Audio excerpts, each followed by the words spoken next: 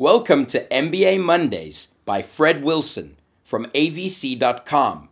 Read to you by Rafe Kasu from talkshoot.com. Post 19, Forecasting. This is the final post in a long MBA Mondays series on projections, budgets, and forecasts. Today we will talk about what happens when reality starts to differ from what you've budgeted. You reforecast. Let's go back to the framework I laid out at the start of this series. Projections are long-term, high-level efforts to establish the scope of the opportunity.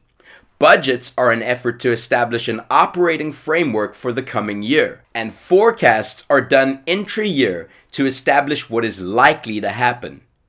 As someone said in the comments, it's long-term, short-term, and real-time.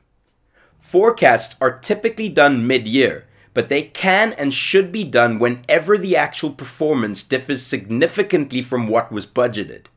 Forecasts are not an attempt to throw out the budget. The company should continue to measure itself and report against the budget. The forecast should exist beside the budget and show what management thinks is likely to happen. Forecasts are important for a variety of reasons, but first and foremost, you want to know where your cash balances will actually be, and you'll want to know where you will be on your revenue growth trajectory. If you're planning on doing a financing, forecasts are important because they will give you an indication of what metrics investors will be using when they offer you terms for a financing. The process of doing a forecast is not very hard.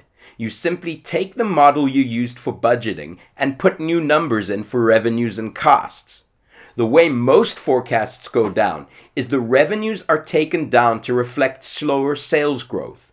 Then management looks at the costs in the budget. In some cases, costs are not adjusted because management feels they need to continue to invest in the business. But in many cases, costs are adjusted down somewhat to reflect a desire to conserve cash. Either way, you'll have a new set of numbers for the months ahead. You combine these new sets of numbers for the coming months with the actual results for the months that have already happened, and you have your forecast.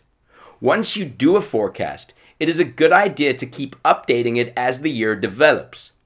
If you do a forecast at mid-year and by the fall that forecast is off, do another forecast. The forecast is not another budget you have to try to meet. It is an attempt to estimate actual results. So keep adjusting the forecast in an attempt to nail it. As you get into the fall, you will start budgeting for the next year. Use the learning that came from the forecasting exercise to make next year's budget better.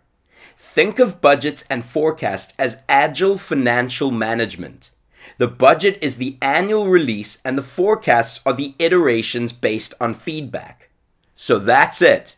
We're now done with projections, budgeting, and forecasting. Next week, we'll tackle a new topic.